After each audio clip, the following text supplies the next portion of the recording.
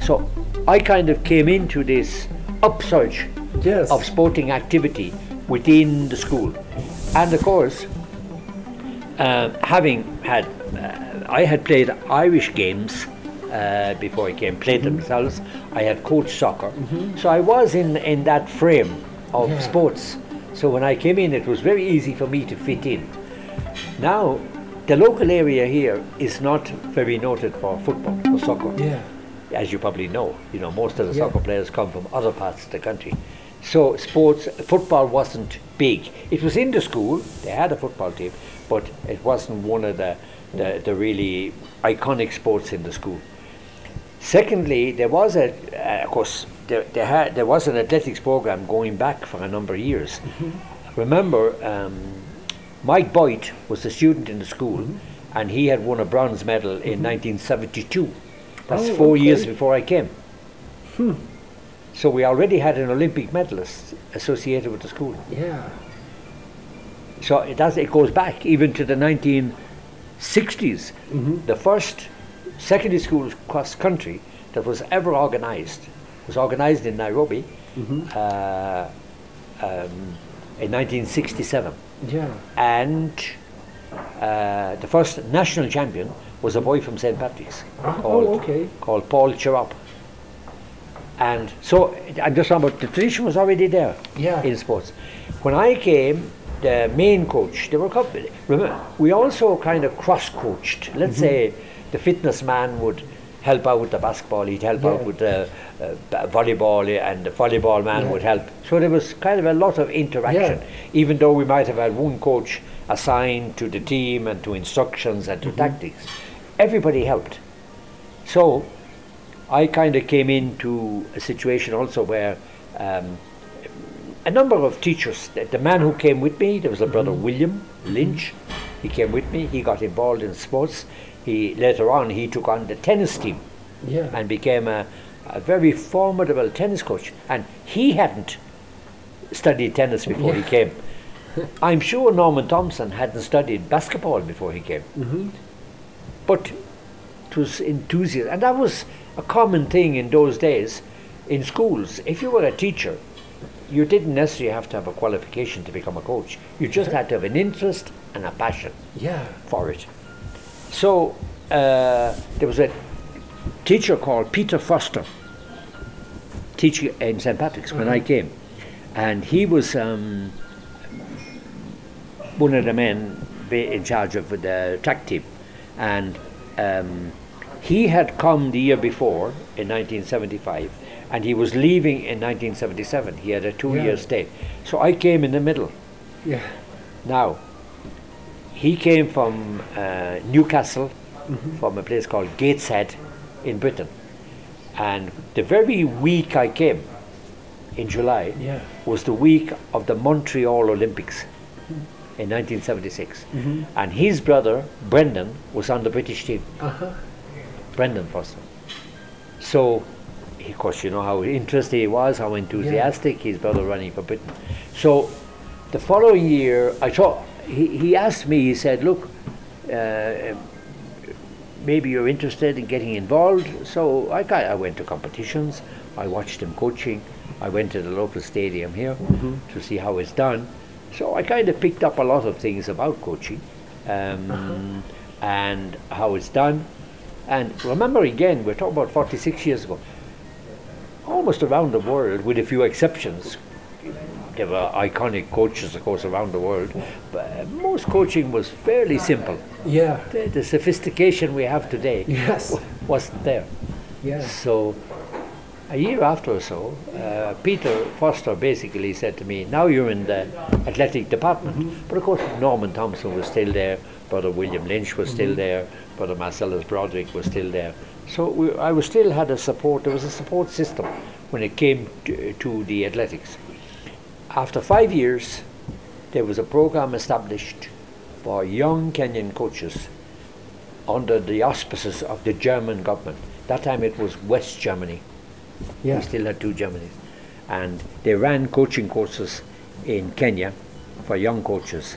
And that's the kind of the first time I really learned some of the technicalities of coaching, Yeah. technical things. And I, because of that, I kind of picked up a little bit and gained a bit more confidence.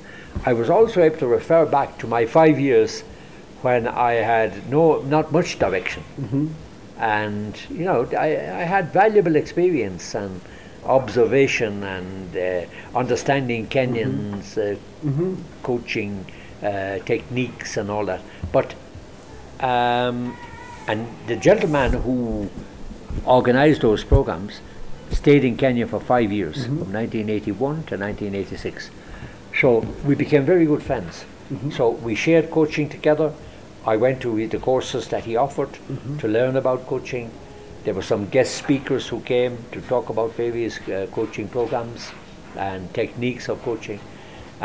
So I was gaining in more confidence. Also the kids that I was coaching, as they got a bit more exposure to the wider world of athletics, began to impress, began to do well.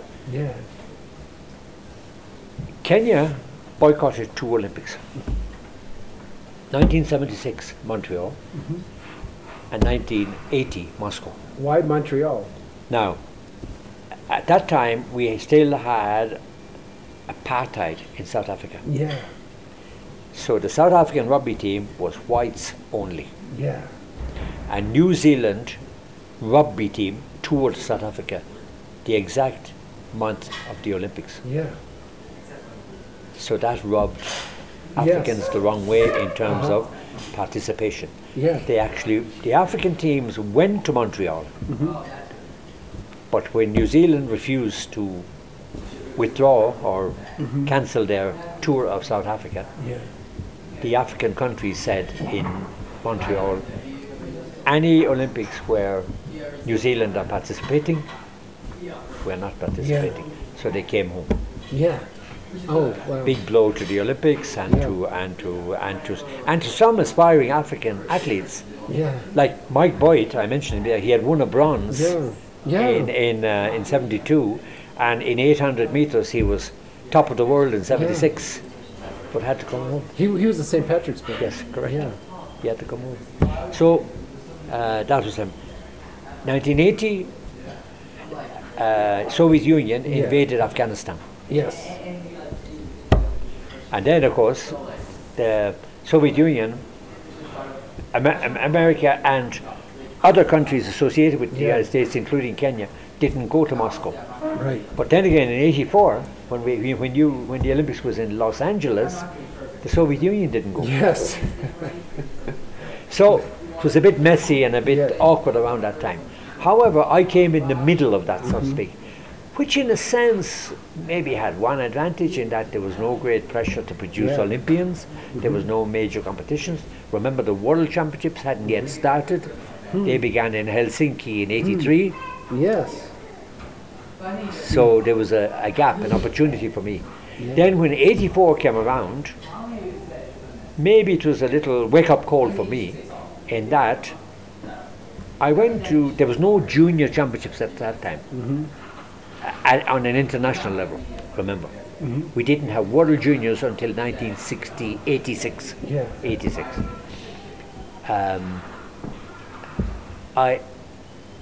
I entered my athletes for the senior trials for the Olympics. Yeah.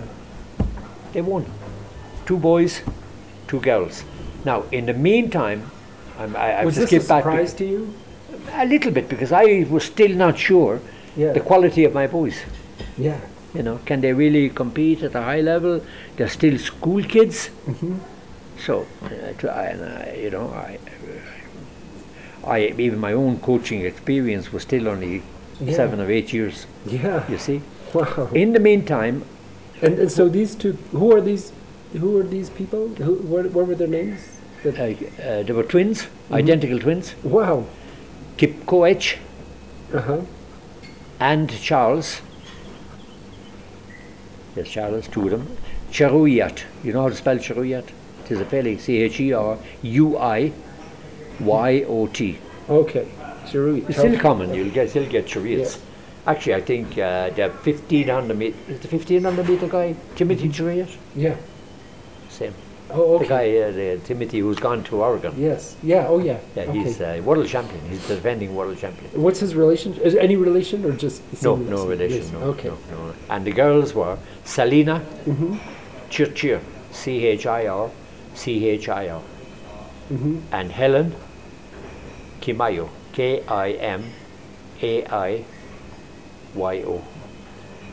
There were girls too, Correct. Now, because I have to go St. back. Patrick's is all boys. Correct. I have to go back Right. now. In the late 70s, I was given the opportunity. There's a girls' school 3 miles. I'll put it in miles because of the Yes. US. 3 Yes. miles down the road, Uh-huh. called Singori Girls. Yeah. Singore. That was founded and run by Irish missionary sisters, Yeah. called the Missionary Sisters of the Holy Rosary. Mm-hmm. That was the name of the congregation. And in the late 1970s, I was given the opportunity to start coaching girls Mm-hmm. in the girls' school. Very few girls ran when I came to Kenya. Mm-hmm. Only a handful here and there. Very few. Mm-hmm. So I kind of said, yeah, I'd like to see how we can, get a program going for the girls also. Mm-hmm.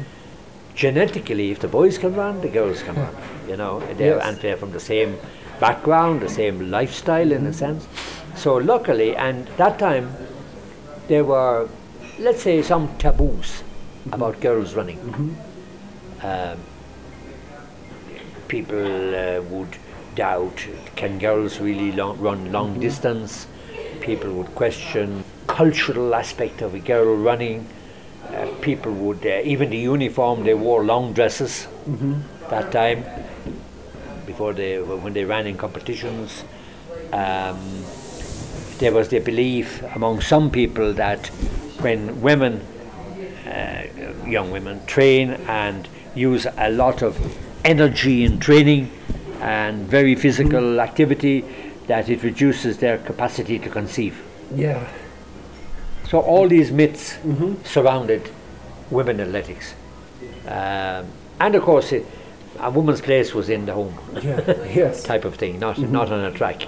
And at that time, remember, the sport was amateur, so they might have been asked, what value is it to a girl? Also, you need to remember that at that time, not all girls went to secondary school. There were very few secondary schools, and only a small percentage of girls, because sometimes they saw it as, girls, they're going to finish their education and then get married and stay in the home. Yeah. So there's not much point in educating them to a high level. Yeah. There's kind of no future in it Yeah. for the family.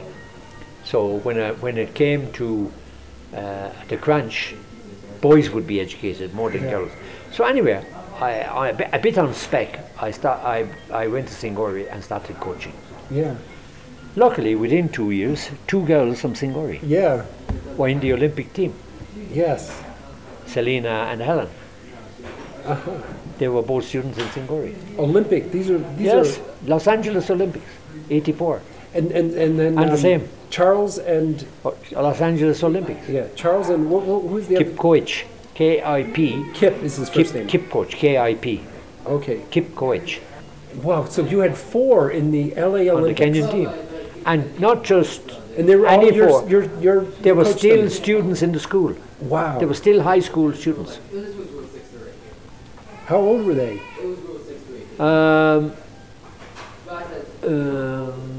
I suppose the 2 girls would have been 16 Yeah. stroke 17. That time ages were a little bit difficult because there were no accurate, very accurate records of Yes. ages.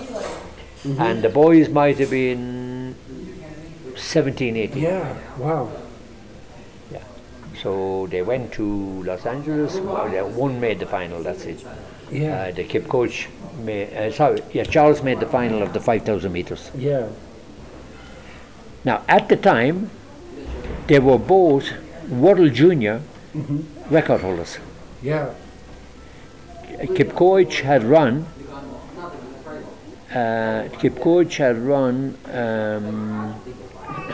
3 34.9 Yeah.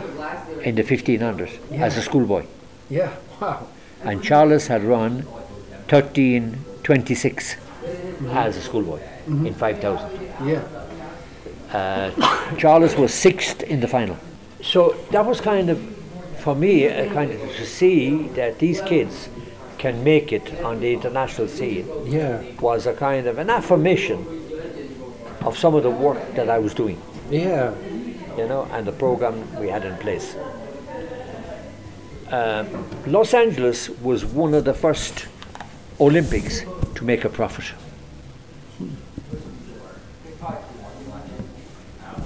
Yeah. Because I forget the name of the man now, but they put a very top-notch businessman Yeah. in charge of the Olympics, Yeah. as opposed to just a sports person, Yes. a man who knew how to run a business, Yeah. so they made money. And I believe some of the money that was made was used 2 years later to organize the World Under-20 Championships in 1986 in Athens, Greece. The first World Under-20s, what we now call junior. They refer to the junior. Okay, it's really under-20. And they held it in Athens because that was the first Olympics. That was the venue of the first Yes. the modern Olympics. Yes. So now by that time, 1986, I was 10 years in Kenya, and I was maybe being recognized as a schoolboy coach Yeah. because I'd already produced Olympians and Yeah. various people. We had world Yeah. junior champions. So the federation asked me to assist in the selection of Kenya's first junior team, and Kenya were allocated 12 places. In the first juniors, you were allocated according to the athletic standing of your country in the world standing. So they were allocated 12 places. So you need to remember also, gradually in the 1980s, track and field was becoming professional. Yeah. Before that, it was an amateur sport, very amateur. Now it is becoming professional. So this might have been a step in the direction of professionalism also. Yeah. Yes. So I was asked to assist in selecting the Kenyan team, and maybe I was a little bit biased, but out of the 12, 9 of them were from my group, and 3 were from the rest of the country. Yeah. And I That, suppose... was that 9 from St. Patrick's? And Singori, Oh, in Singori. Yes. yes. Maybe we justified ourselves because out of the 12 athletes, we won 4 golds and 4 silvers. Wow. So that was kind of another affirmation that our youth program was working. Then one of the athletes who won a silver in Athens in 1986 was Peter Rono. Yeah. And then 2 years later in Seoul, I had my first gold medalist, Peter Rono. Uh-huh. He won the 1500 in Seoul. First Olympic champion. Were you there? No, I've never been to Olympics.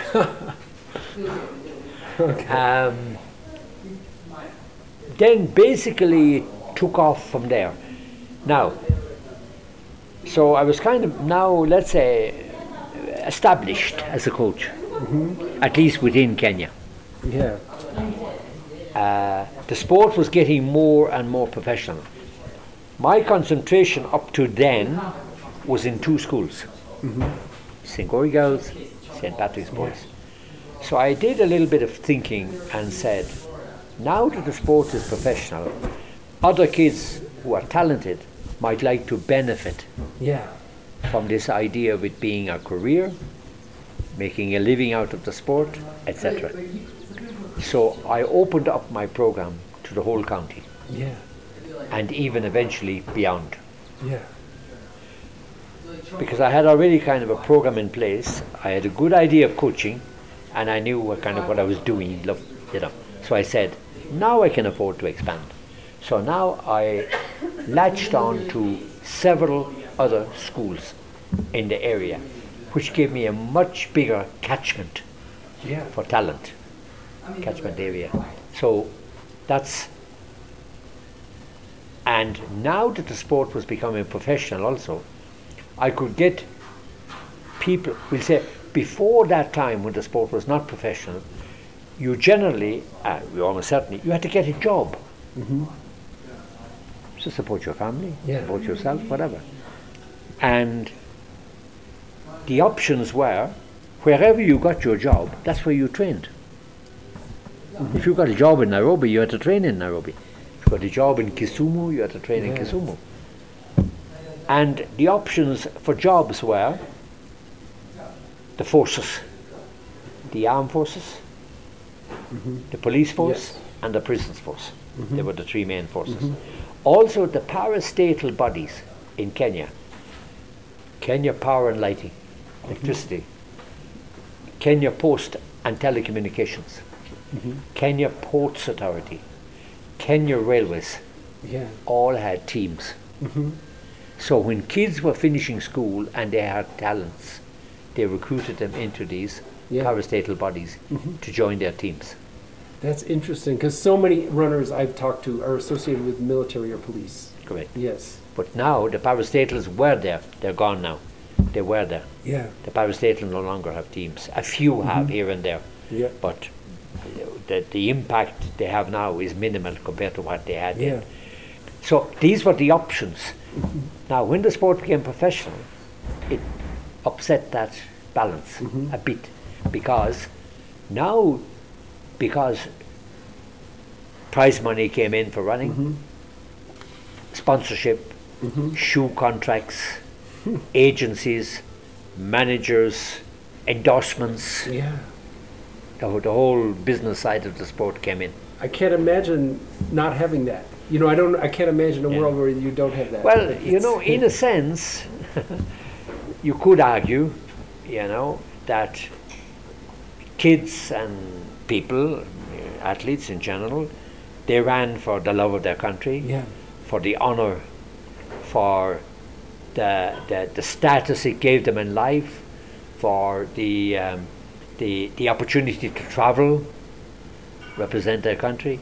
So, you know, it was kind of very, you know, pure. Let me use the word. Yes. It wasn't tainted with Yeah. other more mundane Yes. motivators, Yes. you know, kind of thing. In that Yeah. sense, you Yeah. know. So it also had its benefits in a sense. So now the athletes, when the sport became professional or was in the process of becoming professional, the athletes could, you could now train in your place of choice. Where do I want to train? I'm okay, I have a shoe company contract.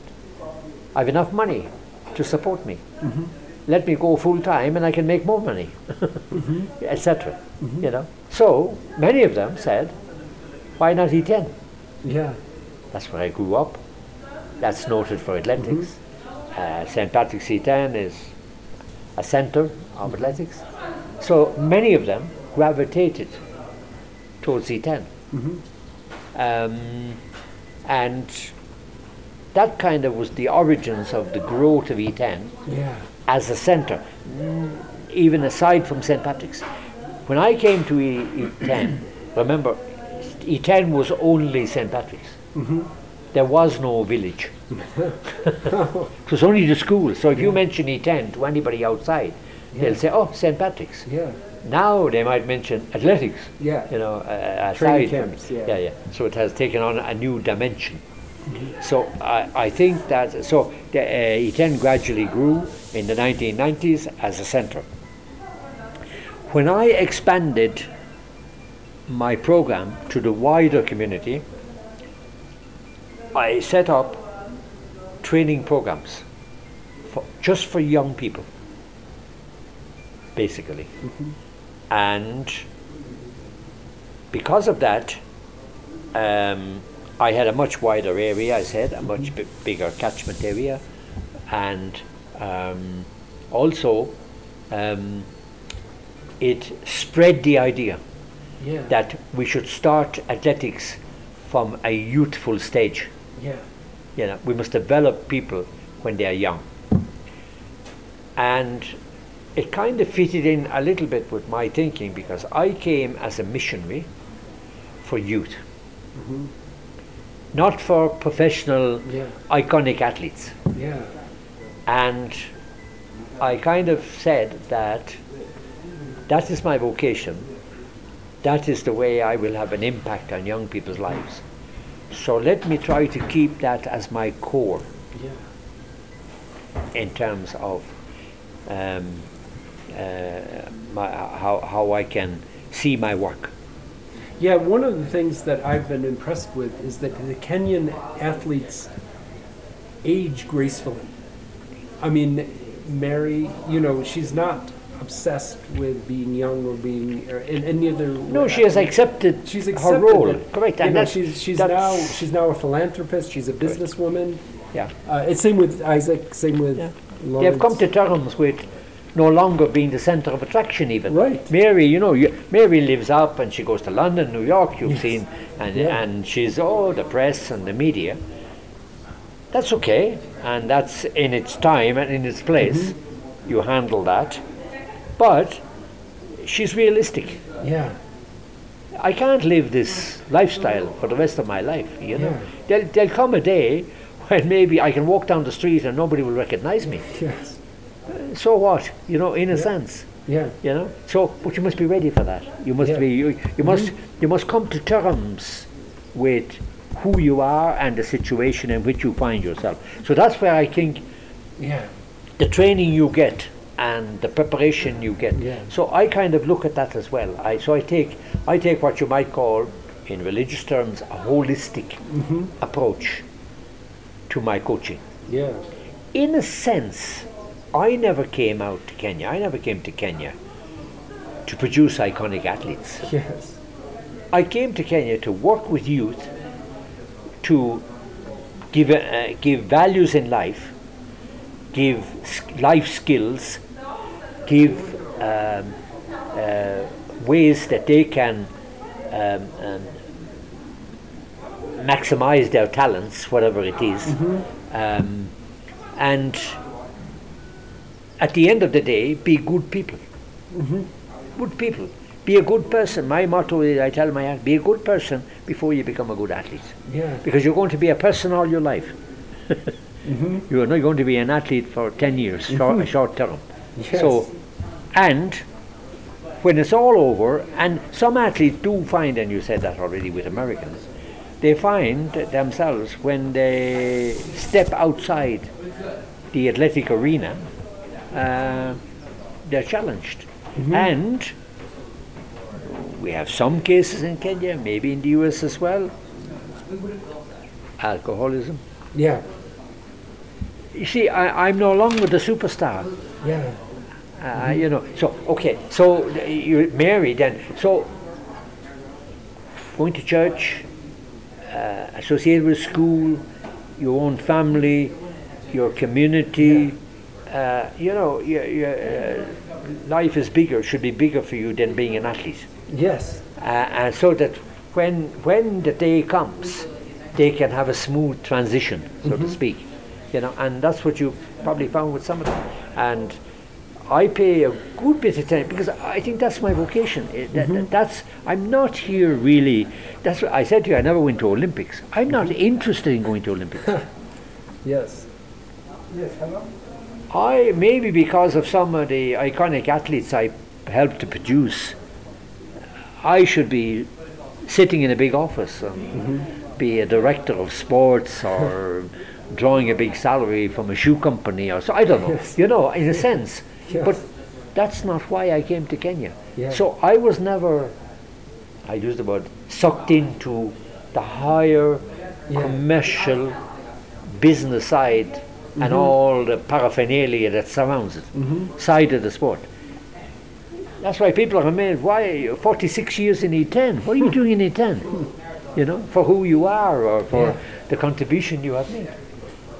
I said, I'm quite happy in E10. I think if if you fulfill your own dreams Yeah. and you're satisfied with what you see and what you see your products doing and becoming.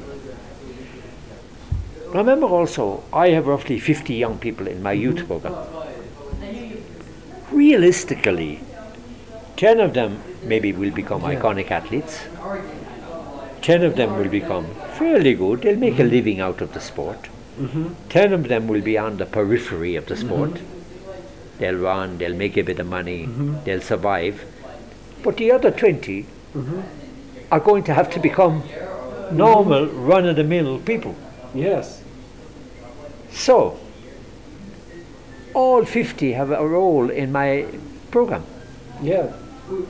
And I must keep that in mind. I don't say I'm going to sacrifice these Yeah. for the sake of the few at the top. Yeah. And you're there just to serve the others, basically. Yeah. No. The program has to be structured in such a way that everybody benefits, Yeah. regardless of even your level of ability. Yeah. You know, I have recently I had a young girl.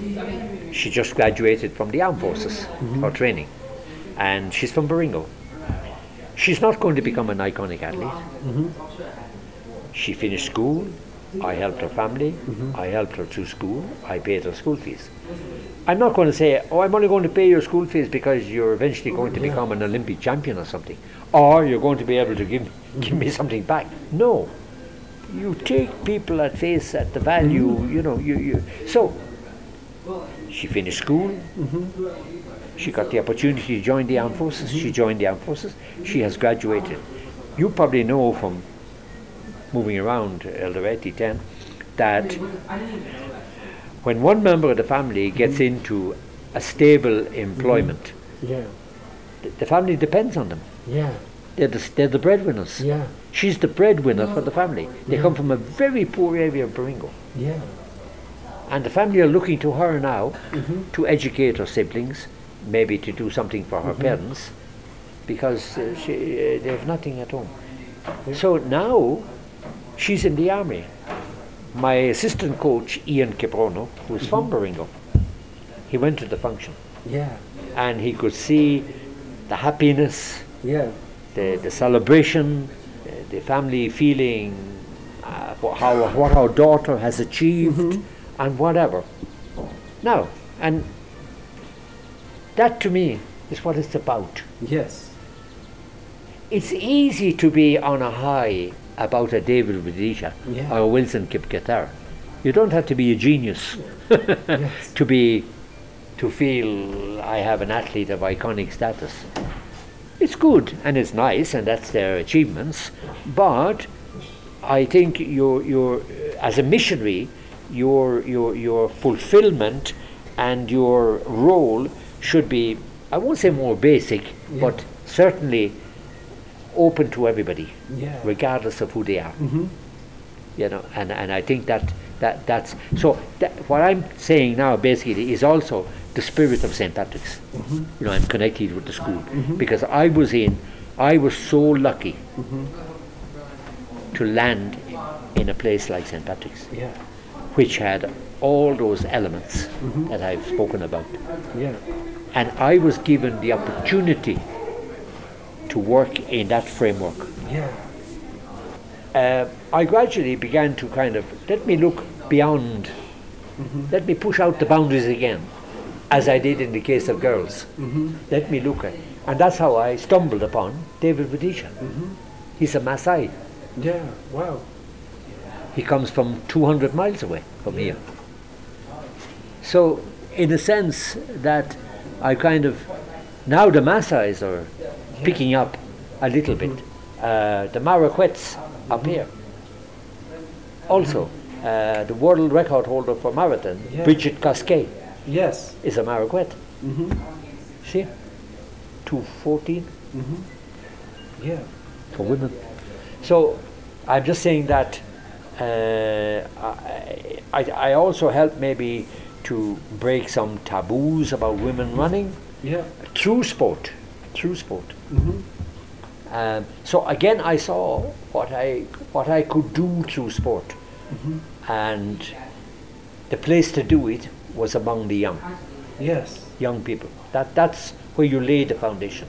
Yeah. Okay, some went on later to be successful, some didn't go on to be so successful, some maybe ended up even with problems and issues, but these are some of the, that's the way any program will go. But I always, and what kept me going also throughout 46 years was the fact that you bring a certain group and people through the system, and they either become professional athletes, or they go to college in the US and get an education, or they get into the armed forces and get a job, they settle down in life, they become involved in their local community like Mary Kaitang, and then another group, I'm challenged again with another group coming along the line.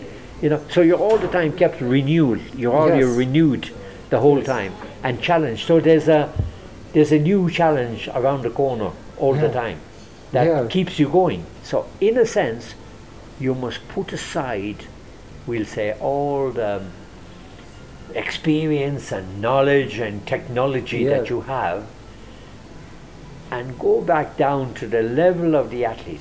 And I always tell my young coach, when you have a young talent emerging, forget about who you are as a coach. Enter the world of the athlete.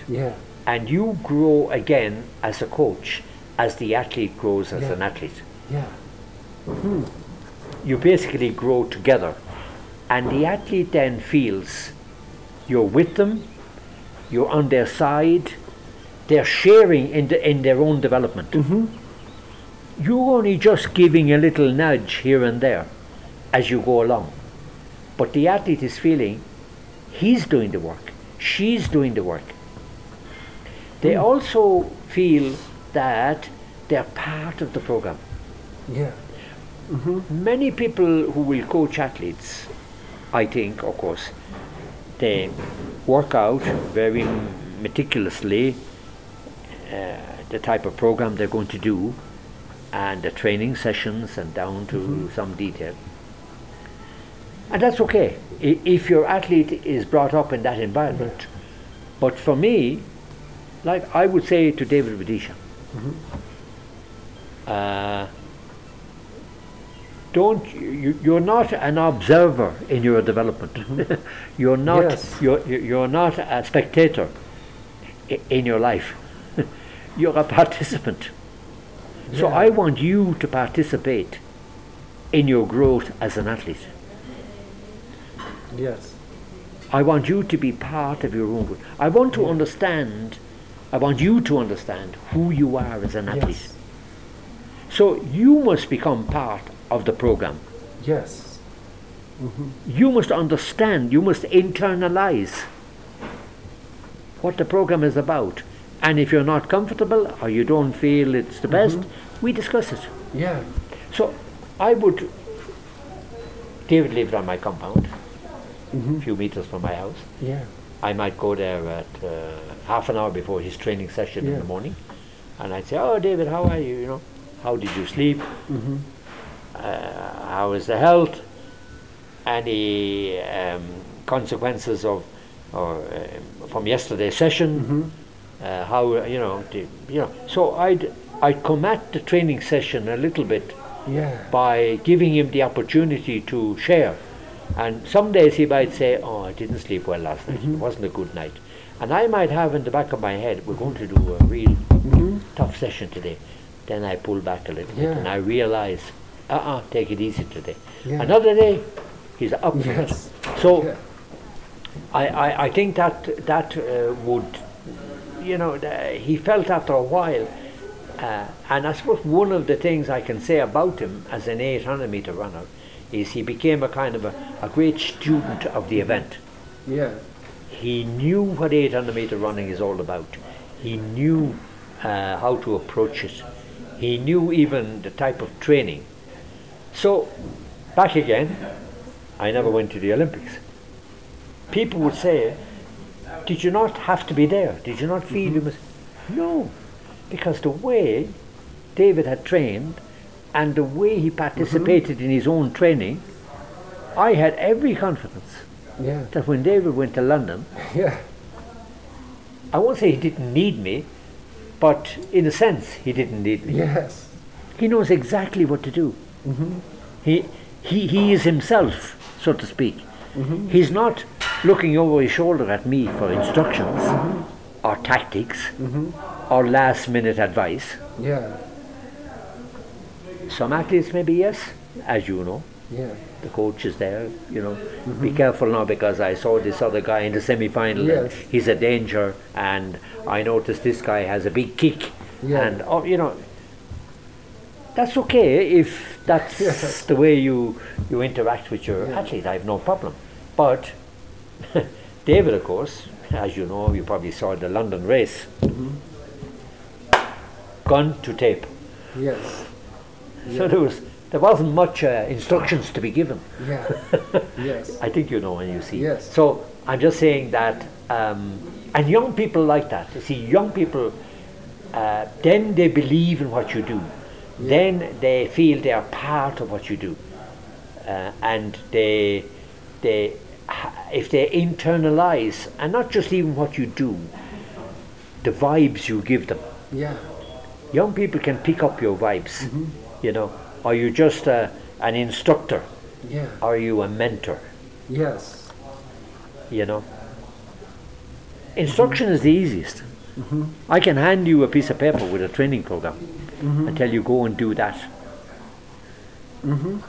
I'm practically always with my athletes because I think it's a person-to-person Yes. program and a person-to-person approach. Let me say that. So all the athletes would, and any of them you meet afterwards, Bernard Lagat or Yeah. Isaac Sangok or whatever, they'll all tell you about that approach that you have, and that feeling they got Yeah. of your passion for the sport. Yeah. It's like teaching is the same. Yes. Kids in your class, if you're a teacher, Yeah. can very quickly pick up whether you're passionate Yeah. about your subject. Yep. And whether you're passionate about them too. Yeah. Correct. Yes. Yeah. And as I used to say to them, if you like the teacher, you like the subject. Yeah. If you see the teacher is passionate Yeah. about their subject, you are likely to latch on to that. And Yes. the same with coaching. So I kind of, some of the things that I had in teaching, I transferred to coaching and vice versa. And you were you stopped teaching at some point and you became a coach full time. Is that No, right? never became. I'm still. I coach, and I only stopped. I'll use the word doing. I was in St. Patrick's first as a regular teacher. Then I was in St. Patrick's as a principal, Yeah. Yes. coaching throughout. Okay. Never gave up coaching. Yes. Then there's a college, a third level college down the road here, which trains young teachers, and I was asked and transferred by the ministry from St. Patrick's C10 to Tambach to become head of education. Yeah. So then I started a program in the college of athletics Yeah. and other programs as well. So I was head of education there. Then when I finished with there, I continued working in the college doing, while I was in the college training young teachers, I thought a bit about my role as a lecturer in the college. We were teachers in St. Patrick's, we were lecturers because it was third level, the Aki University. So I felt that I would like the students to learn a little bit more about the passion of teaching, the interest of teaching, the love of teaching, if you want to have an impact on young people's lives. So, and I got that opportunity because I was head of education. So I came up with a program called Education for Life. And the idea was that I would get my students to, first of all, look at their own lives as young teachers.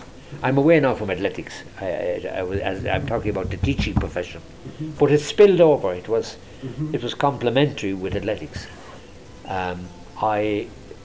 The idea was to get them to stay. Look at your own life first as a teacher. Yeah. When you walk into a class, when you stand before a team and you're a coach, what do your athletes what do the kids see first in you? Before you even talk. Kids are waiting for you to say something. Kids are watching. Kids are already concluding certain things about you.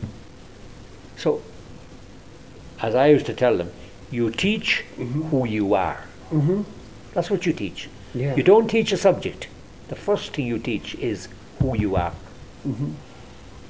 And kids pick up very quickly who you are.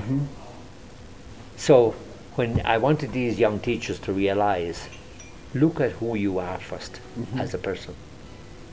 What have you to offer aside from all the knowledge you have about your subject? What are they seeing in you? Yes. You know? My next 15 years I spent doing that in the college. So I only gave up as a teacher as such 2 years ago. Oh yes. When the COVID came. Yeah. Otherwise, about it. So, otherwise, I was a coach and a teacher all my life. Yeah. Okay. Yeah. So there's no there was. Now, of course, I thought it was time for the new generation maybe to take over. But I'm still in the coaching, of course, as you know. But not. I'm doing less running around as a coach. You know, I have a young assistant coach who is very good, very competent, and because of that, I want him to kind of gain in confidence and being able to understand. But he has a good understanding of the program and of the way I approach things, and so he's that's basically what I did. But of course, I will always attribute it to the principal of St. Patrick's when I came. Was very, very supportive of any teacher in the school who would come up with any positive idea that would have a positive impact on the life of the students. Yeah. And that was great. I felt very confident that when I take up this or decide that, I'm going to get support for it. And that's why I kind of, but I suppose it's one way of doing it. The sport is now more professional. I never got involved in the professional side of it, so to speak, even though I've coached a few professional athletes like David Rudisha and that. I was also very lucky in some of the kids who came along and became iconic athletes. But I'm equally as proud of the ones who just made it in life as the ones who made it in the world of athletics. Yeah, that's true. You know, some people would say, as a missionary or religious, isn't that a very strange apostolate or vocation to get involved in sports? Yes, I suppose it can be. I mean, most missionaries are associated with teaching and preaching and social work and all that kind of thing, and that's okay. But I say, for me, I also I also feel that I've had a positive impact through the way I did it. Yes. You know.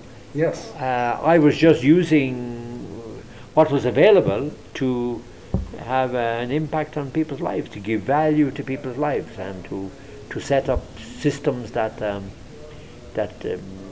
people can benefit from. Would you say to build the kingdom? Pardon? To build the kingdom of God? Yes, of course. I mean that was my way of doing it. Yes. You know, it might be a bit unusual. I've had a couple of other religious who've come to me and said, you know, because it's a bit unusual, and say, you know, it's a bit unusual what you're doing. You know, it's a strange way of being a missionary. Okay. Yes. Maybe I could have done it different. Maybe I kind of saw sport as a connecting point with young people. Yeah. And I always say, maybe generally, two things really connect you with young people: sports or music. Nearly every kid is included in that bracket. Yep. If you're not one, you're the other. Yeah. You know. So I just kind of said, maybe if I wasn't a sports person, I'd have been a music person, because I wanted something, some way of touching the lives and touching the interests and getting kids on your side, so to speak. Yeah. You know. Now, of course, some people will say teaching in a classroom. If you're a very dynamic teacher and you're really, you really can hype up the kids about what you do and about the subject that you teach, good, fair enough. But I also find, having been a teacher, that teaching can be a little bit mundane and a little bit routine and repetitive. And because of the pressure of things like exams, sometimes you can't afford to digress too far from the regimental approach to teaching every day. Whereas in sports, I think you have more leeway to be more flexible, and also I think you have the opportunity to make the kids feel that you're with them.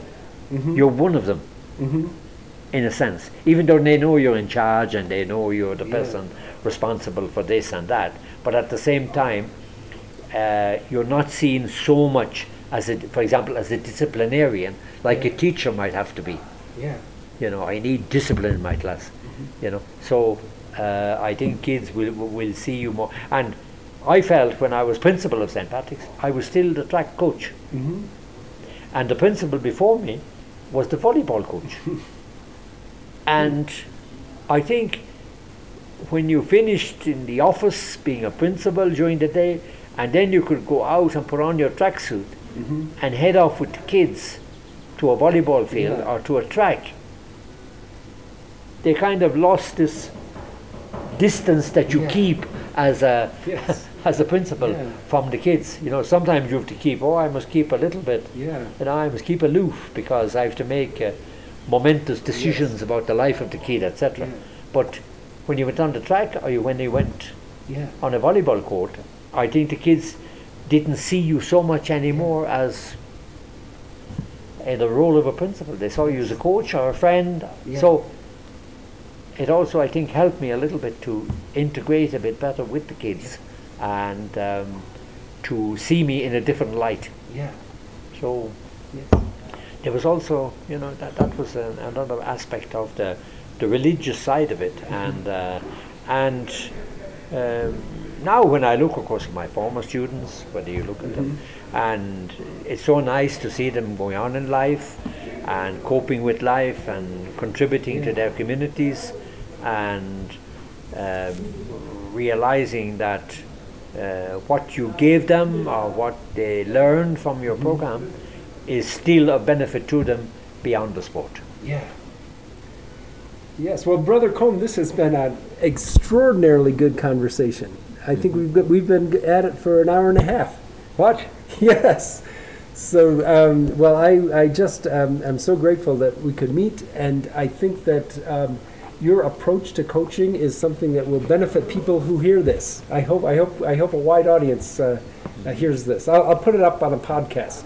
So, and I'll send it to you. No problem. Yeah, I share my story because it's just, let's say, one man's view of how something can be done. The Religion Unplugged podcast is a production of religionunplugged.com and is part of the Media Project, a nonprofit dedicated to equipping journalists to cover religion.